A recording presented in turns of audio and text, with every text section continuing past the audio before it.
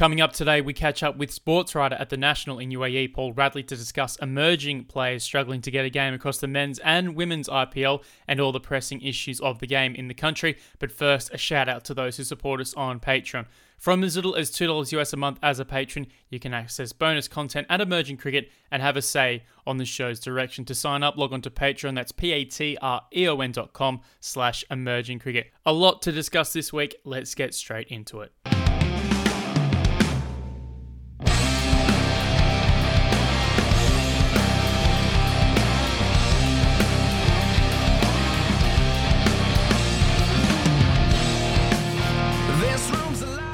Hello and welcome to another Emerging Cricket podcast. I'm Daniel Beswick. You will hear from Tim Cutler and Nick Skinner in a few moments when we speak to Paul Radley. But first, a wrap of everything in the game this week. The Oman women's team has teamed up with a local delivery company as a sponsor for the next 2 years. The women's team have won 3 of their first 9 T20 internationals to Africa, and the Botswana Cricket Association has been nominated for the National Sport Association of the Year for the 40th edition of the Botswana Sports Awards. Botswana plan to bid to host both the Under-19 Cricket World Cup Africa qualifier and the ICC Women's qualifier. And finally, plans for turf cricket grounds in Nigeria have suffered a major setback after the national governing body failed to find suitable clay for the surface. Clay was examined from 10 sites in the southwest of the country, though none were deemed acceptable for pitch preparation. That's your update in the emerging game this week. Up next, we chat to Paul Radley in UAE.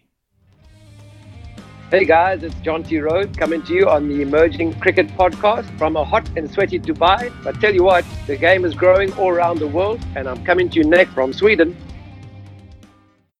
Well, at the Emerging Cricket Podcast, we've been lucky to welcome several guests from all around the world. We return to UAE once again. Welcome in our guest, fellas. Ooh.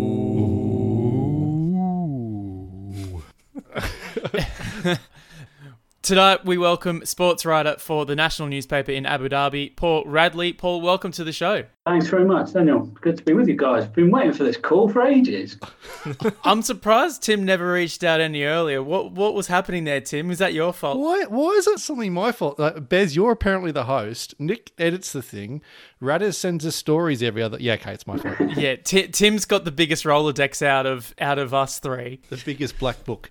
I apologise, Radis. You're ultimate friend of the podcast, and it's good to have you on. Rather than us being bitter about the past, we can only look forward. Great to be here. Oh, that's very presidential of you, Tim. Well, someone's got to be, don't they? It's topical indeed. Now, Paul, you guys have been a beneficiary of some cricket in your part of the world. What's been India's loss has been UAE's gain, with the IPL and the women's IPL being featured in parts of UAE. How's it been for you covering a lot of that, I'm sure, in your normal day job with so much cricket around and I guess unexpectedly having it on your shores? Yeah, it's interesting really, because it's obviously been good because it's been cricket that's been happening that wouldn't otherwise have been happening. And it has been here technically, not that, I haven't been able to cover it. Journalists haven't been allowed in the grounds. Obviously fans haven't been allowed in the grounds. So it's been popular here in the UAE because there's obviously a massive Indian population here and they're getting to see cricket, and there's tinged with a little bit of excitement that every time you drive past the ground, you know that the game's happening there or it's been happening there in the past couple of days. Other than that, you've also got that sort of tinge of frustration that you're not actually seeing it live anyway. So there's a little bit of distance still from it, but it's cricket, so great. It is frustrating. I kind of understand that, where I'm not sure exactly what you're doing on a day-to-day basis, but you're having to watch the games on television like so many other people, but yet you're so close to all the action. It becomes very difficult because I think everyone wants to get that human side of sport and being able to physically be with people and asking questions and getting quotes from talent and stuff like that. So what are you now doing in that situation, given that you're working from home? Yeah, so it's I suppose similar to most people that have had this experience so far of covering cricket remotely. So you're keeping up to date with the match action, obviously, as everybody else is, and then through the contacts that you've made with the teams, trying to get a few stories that way. And some teams are amenable to it, some are absolutely awful for it, and otherwise looking for things that are unique to the tournament that might make a story. Like last week, I went down to Sharjah, actually. Sharjah is the only ground where you really get a sense that there's a game going on inside the ground, because Abu Dhabi, you can't really get near the stadium. Dubai, exactly the same. You're miles away. But in Sharjah, it's just over the other side of the wall that the match is happening. And as a consequence, you see a lot of balls actually hit into the road. So I went and joined some diehard fans who can't be without IPL, and stood outside the ground waiting for the balls to be hit into the road. And there's quite a skill to it. It was actually, amazingly enough, I was talking to a guy trying to find out his backstory, why he was there. He actually lives in a flat just above, but maybe 4 stories up, so he's got a perfect view of the ground anyway. And he's cricket mad, and he's got fairy lights that say 4 and 6 in his window that you can see. So obviously cricket obsessive. And as I was talking to him, getting the background on his story, he bolts off from speaking to me and runs into the road in the middle of traffic and grabs the balls, come over the fence. Like, it's literally the first person I was speaking to. It was amazing. And how he saw the ball, I don't know, because you get no sense. Usually if it was a big match situation, if it was a match day where there was a crowd, you'd get the sense, the crowd roaring, that the ball's, it's been a big hit. So you've got a little bit of a steer that it might be coming in your direction. And how he saw it when it's obviously silent over the other side of the wall, I don't know. But that was the closest any of us have got to the IPL this year. So do they keep the ball, or does someone from the venue come and disinfect it and bring it back to the match? No, they keep it. They can't take it back inside because they wouldn't use it again. They wouldn't disinfect it. So that's a souvenir. That's why they're all lining up there. And that guy, actually, that was the second ball. I think, who was it? It was Shubman Gill hit that one, Kolkata Knight Riders opener. And that was the second ball he'd caught in the tournament. He'd already got A.B. de Villiers from earlier in the tournament. Work it out. Somebody's upstairs watching, working out who's hit it over the fence. Oh, that's a great collectible to have in your on your mantelpiece.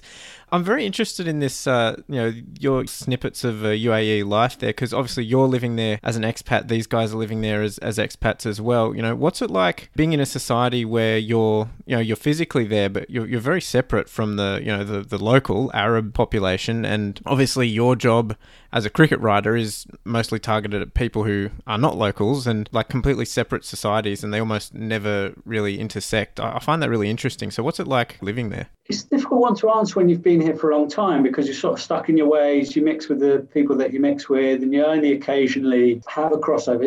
Obviously it goes without saying that it's a very peaceful place, and everybody's, the societies, while you end up sort of birds of a feather flock together, while you end up sort of mixing and talking to the similar people of like similar background to you, obviously in the workplace you're thrown together with other workers from other nationalities. Like there's guys on my desk, one's Sri Lankan, one's Indian. I think all the rest are English, actually, embarrassingly.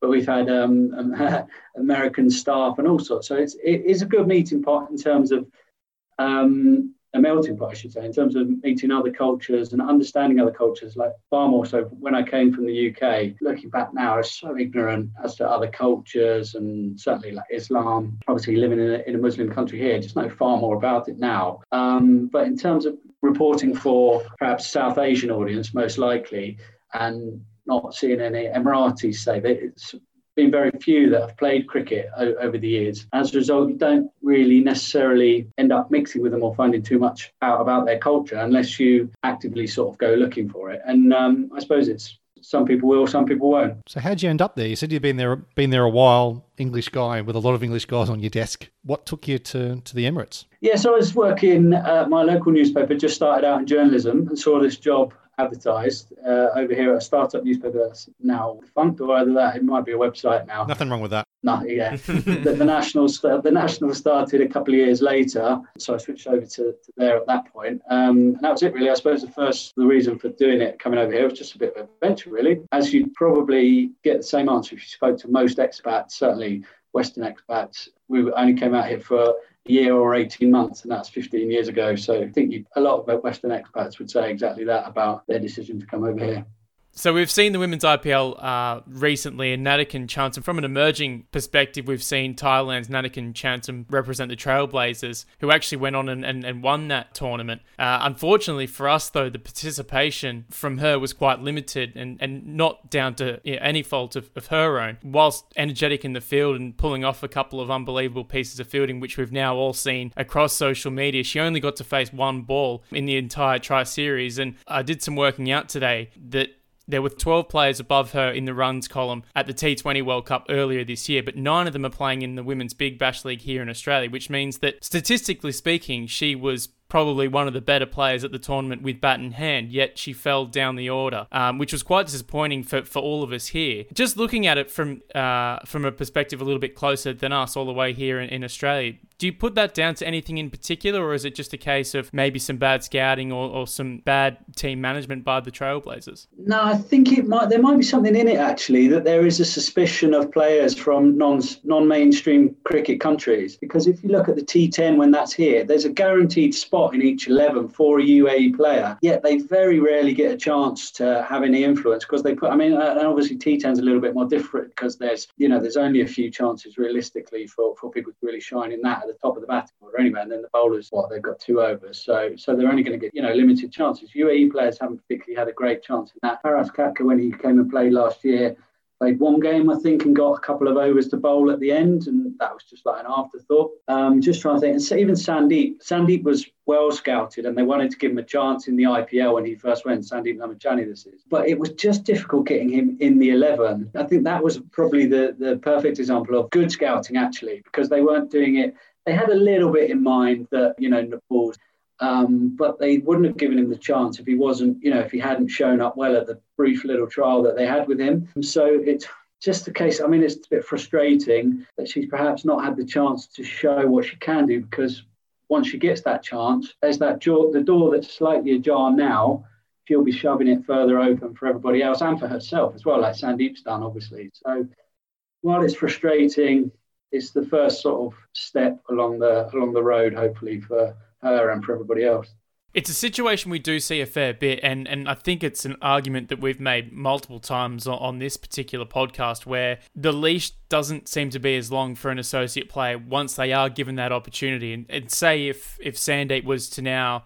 I know that Sandeep last year actually was given a little bit of an opportunity and took wickets when he got the chance, but I remember he was fighting for a place with domestic players in India, and once again, that's another dimension to that whole situation. But, if Sandeep was to go out and play the first game of the tournament and go for none for 30 or 4 overs, I dare say that he wouldn't get picked again. Whereas if it was a high-end full member international player playing in that tournament or a really good domestic player, then I think, there's that idea that player will get another chance. Whereas, Chansam in this situation, looking at the runs that she scored in the T20 World Cup, there's no easy runs for Thailand. They're playing up against quality opposition, no matter where they turn. So if anything, that kind of proved that she was good for that pressure situation, but we just never got that opportunity.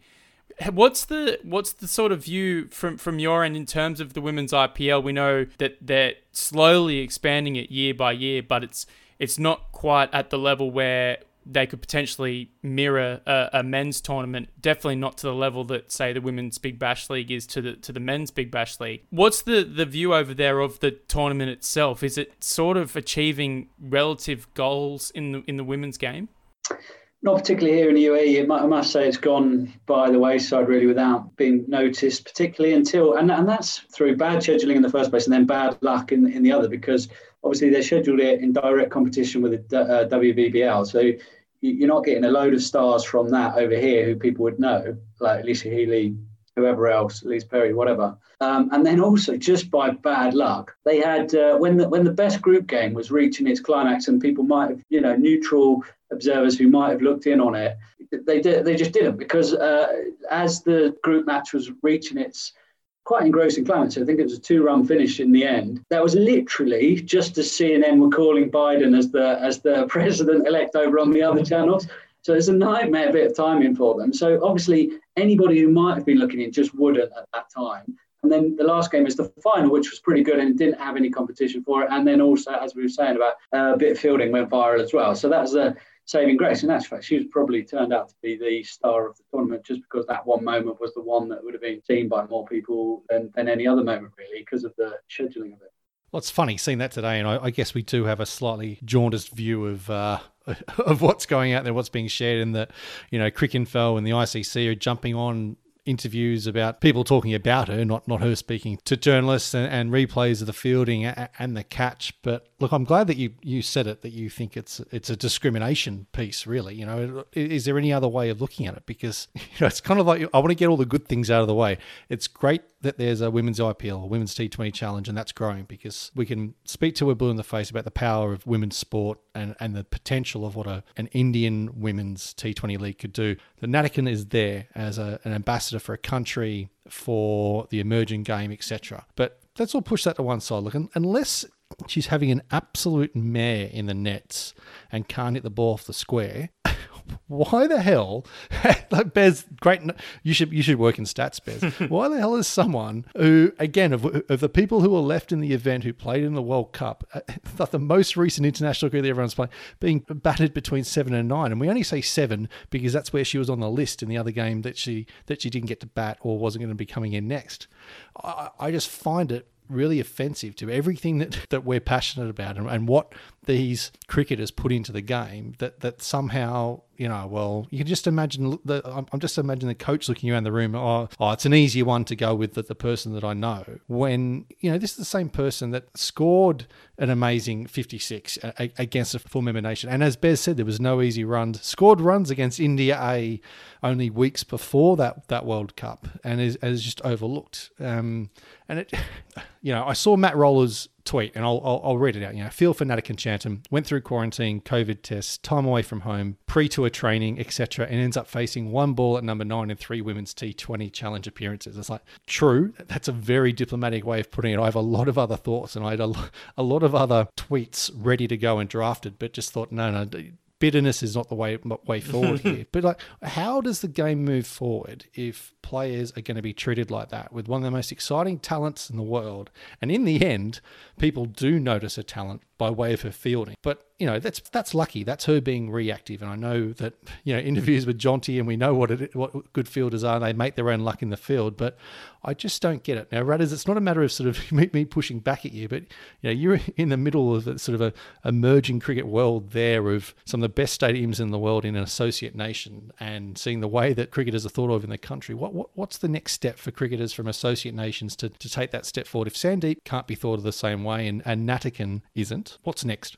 Well, I think they're different cases, first of all. I know what you said before about Sandeep, if he went for 30. It's slightly different in Sandeep's case, because as soon as they signed Ravi Ashwin, his chances of playing this season were very tough. He might have had to go through the middle of the tournament, but then Rishabh Pant got injured, Carey had to play, and then again, their 4th overseas player berth is gone. And then towards the end, their seam bowling wasn't good enough, so they wanted to get Sams in. So that's a bit different. That is done on probably based on the overseas player quota, whereas Natikin is a slightly different. Yeah, it's still, I can't really, without sort of indulging your.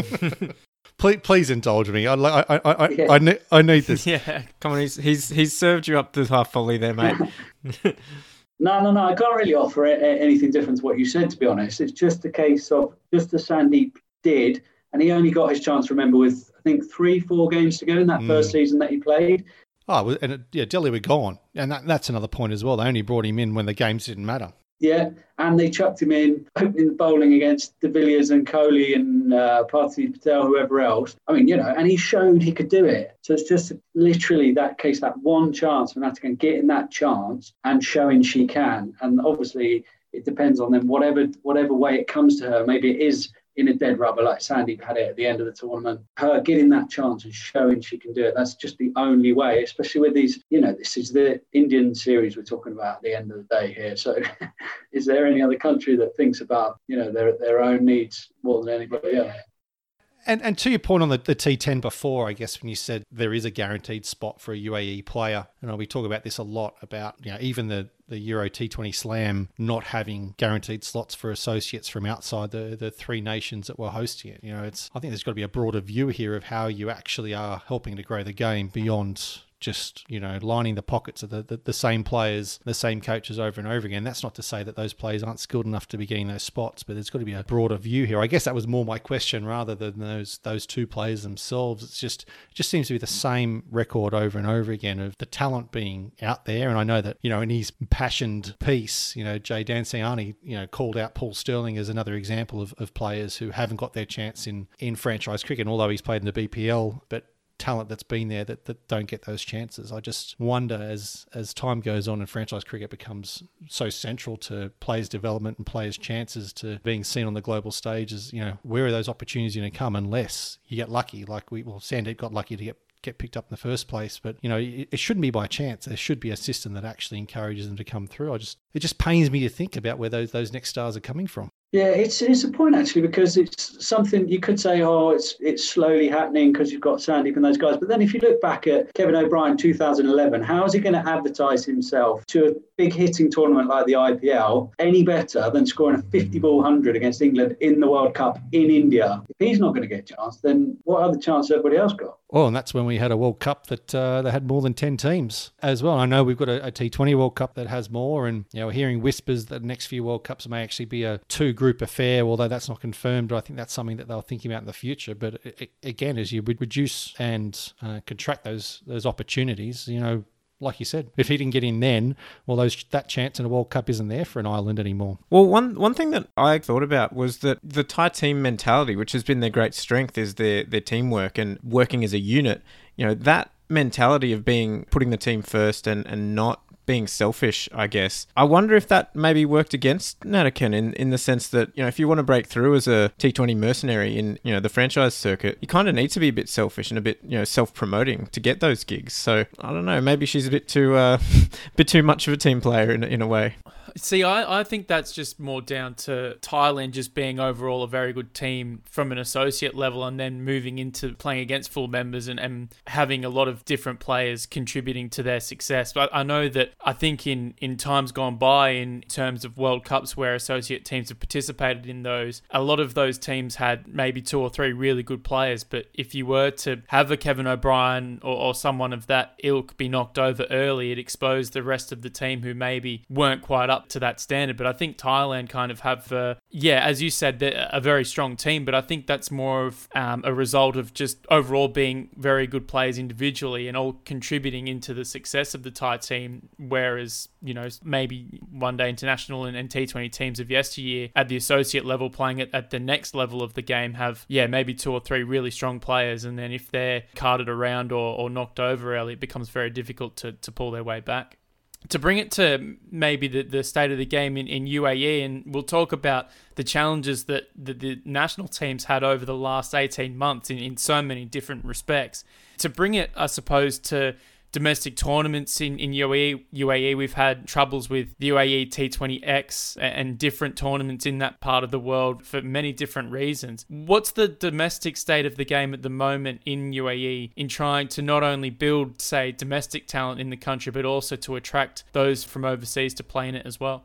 Well, it's all stalled at the moment because, I was going to say COVID, but actually because of the IPL, there's not much happening at all at the moment. Other than that, they've been talking about a new whiz-bang T20 tournament, go figure. That's been on the agenda for a while, not necessarily along the lines of T20X in terms of their accent on associate players. I think they'd be looking a bit more at the Indian market for that maybe. And then the T10 should be a vehicle really for getting UAE players exposure against more international players. Hasn't really worked out that way, but it might do. There's possibilities for that. Like there were a couple of players that actually got their chance in it last year and did pretty well, who the UAE have got their eye on. There's a left armer called Shiraz Ahmed who was good in that. In terms of the domestic game here, they had a domestic T10 tournament just before the IPL, just after lockdown, where all the best players were playing against each other. That was quite a good formula for it. I don't know how well it worked out. It was live streamed, so the coach who was abroad at the time in India for a lot of lockdown, Robin Singh, did manage to get to see everybody playing and see the new talent. And there was a little bit of about, obviously the team itself, the national team is going through a bit of a transition from Dougie Brown's time to Robin Singh's time. And it's been difficult, obviously, with Robin being away because of COVID. When the airports were shut, he couldn't get back from India, and then the IPL happened. He's had 2 months at that with Mumbai Indians, but long term, maybe it'll all work out well from that perspective. I know that some of the national team players, actually, even guys who are very close to Dougie Brown, have said, they're really glad of what Robin has been doing for them, even if it has sometimes been remotely. But when he's been here, they've been impressed by what they've seen. So there's reason to be optimistic, but it's difficult to see what what the international calendar is going to look like, and then as a consequence, what the domestic calendar is going to look like, just because of the situation in the world at the moment. So it's difficult to answer that one, with a firm answer. So just taking a step back there, talking about Robin Singh, who probably a lot of people will know of from his time as an ODI player for India. It was over 100 ODIs, but hopefully just as many know the name Dougie Brown from his time playing for Scotland and for England and coaching the UAE. Like, from an outsider looking in, his time in the Emirates was amazing. He brought a disparate sort of team going through a cultural change with older players leaving and a younger group coming together and leading together. Fought through a poor back end of the World Cricket League Championship through All Cricket League Division 2 and then all the way back to ODI status, and to the point where they actually stopped Zimbabwe's World Cup dreams in their tracks in front of a packed home crowd in Zimbabwe. And then he's sacked.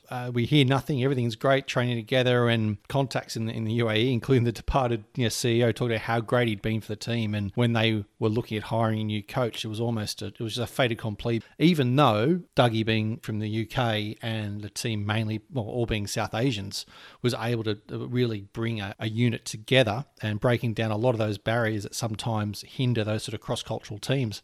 What happened? Well, there was this case, I don't know if you heard, where a few players got chucked out for fixing.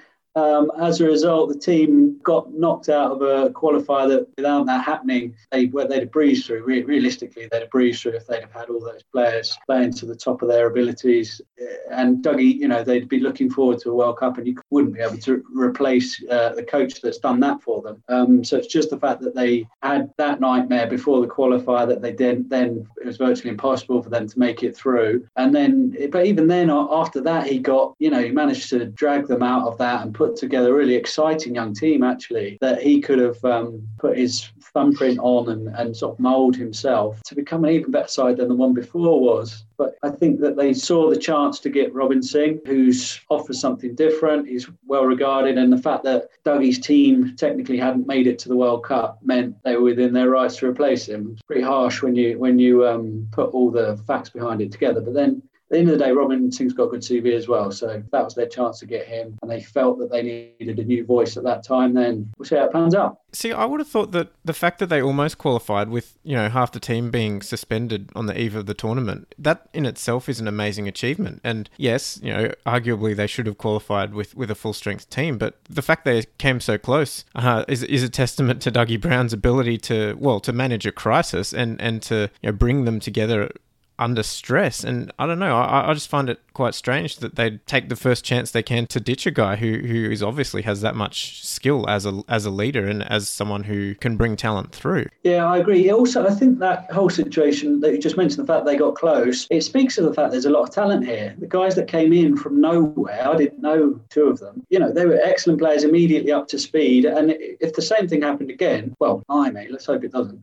But if they suddenly lost a couple of players again, you could imagine their replacements just coming in. Just honestly, it's from very rudimentary sort of domestic. Well, the A division domestic game is quite good, but underneath that, it's just like cement wicket matches on sandfields or street cricket where these players come from. The amount of talent is incredible. Like the guy I mentioned before, Shiraz Ahmed, who did so well in the T10, literally is a table cricketer who lives in labour accommodation in Jebel Ali Industrial Zone, who just plays table cricket with his mates on a Friday, and he was bowling he was sharing the new ball with Lasif Malinga, I think, and Dwayne Bravo was in the attack as well, and he was just completely unfazed by it, because the table cricket matches, funnily enough, certainly back in Pakistan, perhaps not so much here, you actually get quite good attendances, sort of equally as much as perhaps the T10 did, so perhaps speaks to the fact that he wasn't fazed by it. But yeah, I think I've gone off topic there, but it was great, because you were just about to lead into my next question. Actually, you talked about the pipeline of young players that are coming through in UAE at the moment, and we saw not only in the senior national team, purely because they had to step up because there was no one else available, but a lot of those players did really well when they were given the opportunity. The likes of Jonathan Fiji, Vrida Aravind, Palaniappan Mayapan. They played in the Under-19 World Cup, I think all three of them as well. Where have those guys come from? Where have they excelled to move into that senior team? Yeah, sorry, quite right. Actually, overlooked that when I was answering the previous question, said about the amount of talent that comes through table. There's actually, in terms of the age group cricket to the senior team. That has become, certainly on the last vestiges of Dougie's era, they were happy because they've been preparing the under-19s team for the World Cup and they'd seen a lot of those players and they knew their characters, they knew their abilities. They were happy to throw them into the senior team when, everything bad happened, basically. And they showed that they could do it. So hopefully, and apparently Robin Singh's very strong on that as well. He'll back youth if it's good enough. And there are a lot of those players. It actually stems from the fact that when Dubai, the UAE itself has had its construction boom and it's tried to attract expats from different sectors, not just the oil industry. So the population's boomed and every sort of sector has had, improvements. And for people coming from the subcontinent, cricket is a big thing for them. So there's been academies sprouting up here, there and everywhere, not least obviously the ICC Academy, which is very, very high spec. Similar in Abu Dhabi, the Zayed Cricket Academy there, very, very high standards, getting better all the time. There's a new one that Dougie's actually backing that's sort of in conjunction with Rajasthan Royals. And all that actually just goes to show the under-19s team and the players that have graduated into it, Kartik Mayappan, who you mentioned, Jonathan Figge, a couple of others who might be sort of borderline making it into the team whenever they get back together. That just goes to show that having all these whiz-bang facilities and not having players come through that immediately, it doesn't mean that it's not the right thing that's been done, and it doesn't mean that it will reap rewards at some point. And that's been happening for as long as I've been here. All those things have been set up. That's 15 years. The ICC Academy was just breaking ground more or less as soon as we arrived back then. And now you're seeing these guys who have been trained at that academy being ready to go in international cricket near enough as soon as they're, Kartik, Fritya Arvind was still at school when he got his chance in the ODI team. He's come through that. Kartik, who you mentioned, loads of other guys. So, while there's always going to be that, the ad hoc talent that is in tape ball cricket and domestic cricket, be it organised or less organised cricket, now they're getting a steady run of talent coming through age group cricket as well that they can monitor far better than they could do in the past. So I think that it's a brilliant thing for UAE cricket. Can you talk a little bit more about these academies? I sort of think of private academies, and those that are listening for not their first pod have heard us talk about the USA and Nepal. Those private academies have sort of grown out of a need, really, because there hasn't been a national body that's driving development, or they just don't have the means to. But yet I look at the UAE and you've got all these big names attached to different academies, whether it's MS Dhoni or Robin Singh, that the last I looked, the academy he was involved with seemed to have actually shuttered and wasn't running anymore. Can you talk about how the academies work, how they fit in the pipeline, and is it only for the rich kids? That's a good question. That is a good question, because in a lot of cases, sport, everything over here, depends what you're pursuing, but cricket can be quite expensive and they need to pitch it. Like if you're going to train at a facility that's got soil flown in from Brisbane so that you've got a hard, fast wicket to bat on, or the Gabba or whatever, they're going to want to see at some point down the line a return on the investment that they've made, which has got to be massive for something like that. So obviously they're going to have to charge a rate, and it's not cheap. So certainly, it's a difficult one to answer, because it feels like, to answer your question, poor kids come through tape ball and the rich kids come through these posh academies. And it's, quite an ugly thing to say that, but there are, there's academies, because the private academies that aren't necessarily associated to the cricket stadiums, they have to find, areas to play, grass to play on if they want to do proper fielding, you'd have thought, and turf nets, grass fields. There's not a huge amount of them around and expensive to hire. So a private academy who wants to keep their costs low anyway is going to find it expensive. So it's going to be tricky at any level to keep the costs of being at a private academy, whether it doesn't matter what amount of facilities you've got or what you own, it's going to be difficult for it not to be a price. It's funny, as you're talking, I'm thinking of the kind of the things that I know, the UK and Australia. In Australia, you've got the private schools, public schools, but then they all dump into grade cricket or premier cricket, and that's the proving ground. Very few kids will fall from high school straight into first-class cricket, where in the UK could be very different. They can fall out of private school, public school there, into the county system, and they never have that chance to really have to grind their way through it and the runs. And I guess we're taking two extreme full-member examples there. And it's great that we're having the conversation about the way the talent is coming through in a place like the UAE. I think we did the profile and there were literally hundreds, if not thousands of teams out there playing in various leagues across the numerous Emirates. So it's really more a comment here than anything, in that they've got to get to a point where they all get a chance to be on the same playing field, really. I think that's my biggest challenge. If kids are coming through these parallel systems and then coming out this pipeline at the end, and then they're ready for national selection. Very hard for a coach or a selector to be comparing these apples and oranges coming out of different tubes. And just as you mentioned, so the ICC Academy, I always found this intriguing when I learned about it, that everybody hears the ICC Academy and thinks it's connected with the ICC when it's not. You know, it's a location next to the ICC, licensed, that pays money to use the branding of the ICC. So, whilst they've got great facilities and a lot of the national training is based around there and that they sort of share facilities, I think it's one thing that's always useful being pointed out, that they're not actually anything to do with the ICC. Yeah, it's a pretty good name to attach to it. It's touched on what you said before. You've got, MS Dhoni Academy, Kevin Peterson briefly had an academy here. Funnily enough, the individual player academies haven't generally had a very strong history. ICC's been, the office is right next door, so attaching their name to that has been very successful for them, or whatever costs it costs them.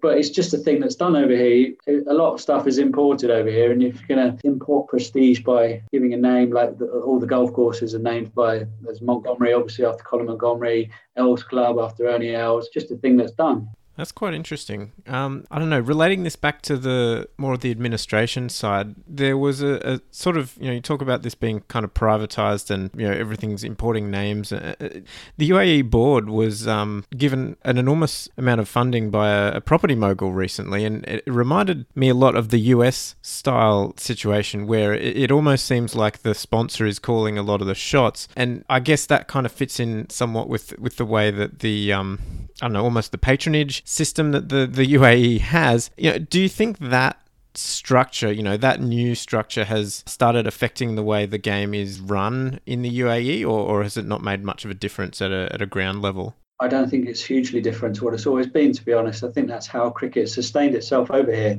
It started in the first place because an Emirati, funnily enough, did his, I think, school or maybe university in India, got into cricket that way. Sultan Zarawani, yeah. Yeah. Sorry, that's actually Abdul Rahman Bukati I'm talking about. Oh. Sultan got to it in exactly the same way. It's funny enough, a few Emiratis that have been involved in cricket. So Abdul Rahman Bukati obviously was Cricketers Benefit Fund Series, so Sharjah Cup basically, and Sharjah Cricket Stadium. Pretty sure he was at school might have been Pakistan actually. Sultan Zarawani, the first captain of the side that went to World Cup in '96, he got to it in a similar way. The few Emirati that have come to the game have come to it in really interesting ways, actually. I think the most recent Emirati to play for the UAE team was a guy called Alawi Shukri, real big, rich businessman's family. His dad wasn't in the cricket at all, he was a real big football fan. And Alawi was at home during the 96 World Cup. Yeah, it would have been the 96 World Cup, I think. Might have my dates wrong. I think it was the 96 World Cup. And his Sri Lankan au pair was watching, and and she was going mad, crazy about the cricket. And very rich family over here. They had other staff at their house as well, and that happened. They were all Sri Lankans as well, and they were all coming in. And Ali was like, "What are you all doing?"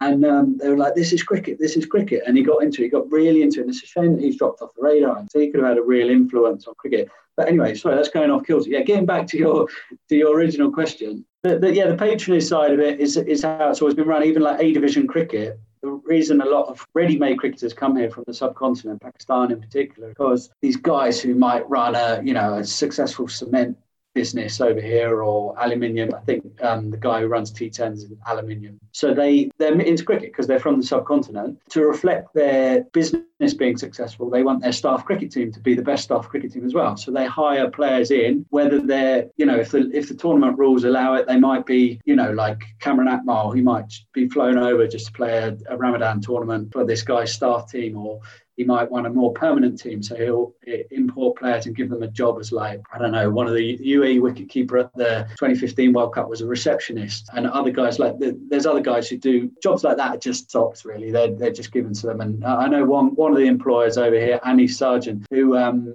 used to tell all his cricketers not to come to the office ever because they were just a nightmare in the office. I'm sorry. I have to bring it up. This is Mr. Burns and his team of ringers, isn't it? You know. Yes. The isotopes go toast. You're Dale Strawberry. Look, this is our 130th podcast, and then finally we have like the passport player expat reference that I can tie into Mr. Burns's ringer. Now, there's a good trivia question. Which was the player who refused to play because he had a very important job in the? I can't remember either. He got radiation poisoning. It's gonna kill me now. Will I be able to play softball tomorrow? No, you'll be lucky if you can even breathe. And I was worried about going off at a tangent. I find the whole, like we've got women's cricket as another point coming up, which I find really intriguing about the UAE, because there seems to be, again, a lot of talent there that could actually be another shining light of the women's game. But I just find, to Nick's point earlier, these sort of parallel worlds running side by side, and how cricket, I'm trying to think back to chemistry, it's a true conglomerate, because nothing is actually mixed.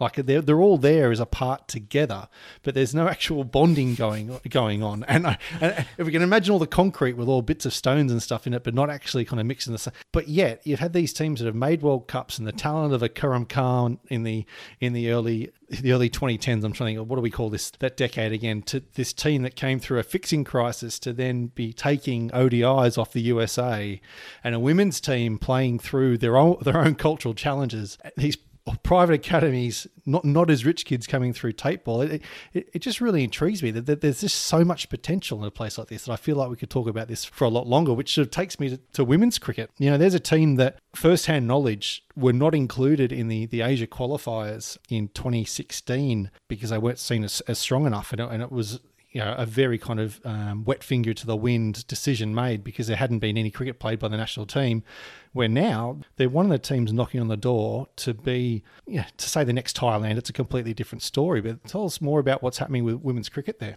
Yeah, well, that's paused as a little bit at the moment. But in actual fact, good news with the Rajasthan Royals Academy. Rajasthan Royals is a franchise that really promotes, they want to attract women fans, they want to attract women players, and their message goes beyond that as well. So the newest academy that's popped up that I just mentioned, the one that Dougie Brown's backing, have got scholarships for leading players. I can't remember what number they said. It was like 6 or 10 players are going to be able to go and train there for free.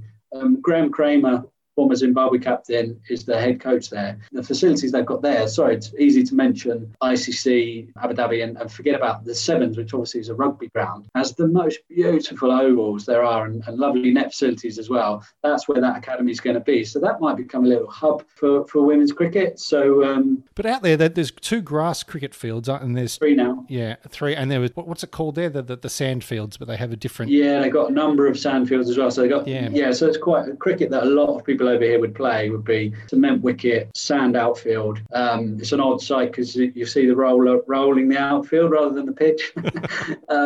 It takes a bit of getting used to the old sand cricket, but so the women's might become a little bit of a hub for that, but also Sharjah's very good. So I keep overlooking Sharjah when I'm talking about all the good facilities. Obviously that's great, and Sharjah has a lot of cricketers because it's got probably a higher proportion of subcontinental expats over there. So Sharjah should always feature in these conversations, and they've always been ahead of the game with in terms of women's cricket as well. So I think there's shoot for optimism as well in the women's game. There's a lot of ways we can go from here. One of the things that immediately strikes popping up in my mind here, there's so much going on in the UAE. One of the things that I often kind of wonder is, what about the other Emirates? We all know Abu Dhabi, Dubai, and Sharjah, but that's only 3 of the 7 Emirates, right? What's going on in the other ones? Well, Ajman would be the next. So it goes. Dubai and Sharjah are very close together. They sort of blend into each other. And then Sharjah on the other side is Ajman, and that's got a very active scene. Very active cricket scene. A lot of good players come through there. You might say they're all stars.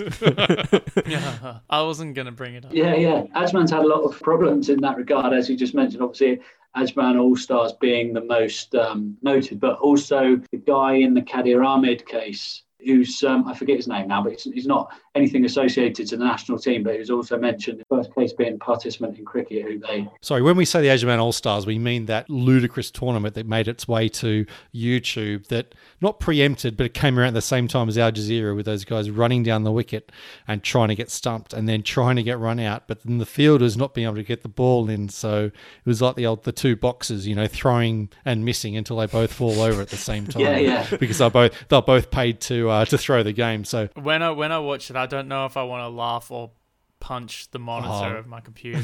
Yeah, it's kind of like, oh yeah, cool. You see that, guys? That's the soul of our game. No, do you get another one? No, sorry.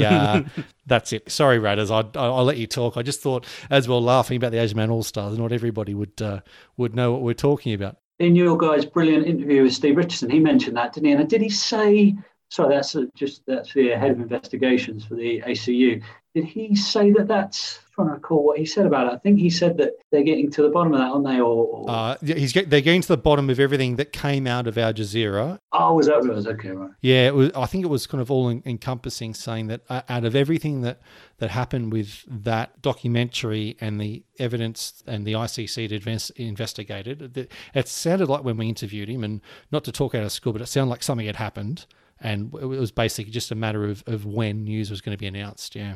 Good plug on our interview, though. Thank you very much for that. No, that was brilliant, guys. It was absolutely outstanding, that interview. I really enjoyed it. Yeah, Ajman's got an active scene. Beyond there, Alain is in... Oh, wow, this is embarrassing.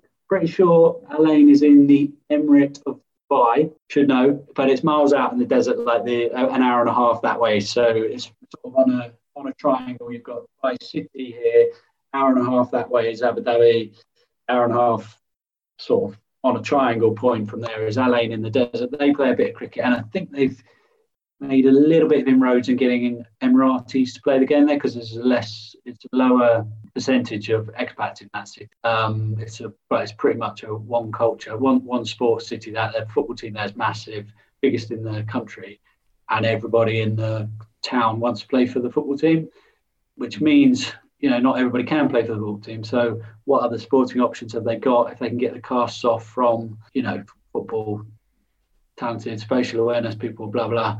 If they can get a few of them involved in cricket, then all good. Not sure quite how well they're doing, but they were certainly making inroads for a while. That's in Alain. That's a city rather than an emirate. I think it's in Dubai anyway. That's the end of part 1 with Paul Radley. We'll have part 2 next week. Make sure to subscribe to the Emerging Cricket Podcast if you haven't done so already, so you can tune in as soon as it drops every week. Pass the pod around and make sure to give us a 5-star review. If you want to support us financially, go to Patreon. That's patreon.com/Emerging Cricket, where you can support us from as little as $2 US a month. You'll get access to extended cuts of a number of our shows, and you'll have a say on the show's direction. For now, on behalf of Nick Skinner, Tim Cutler, and myself, Daniel Beswick, see you next week.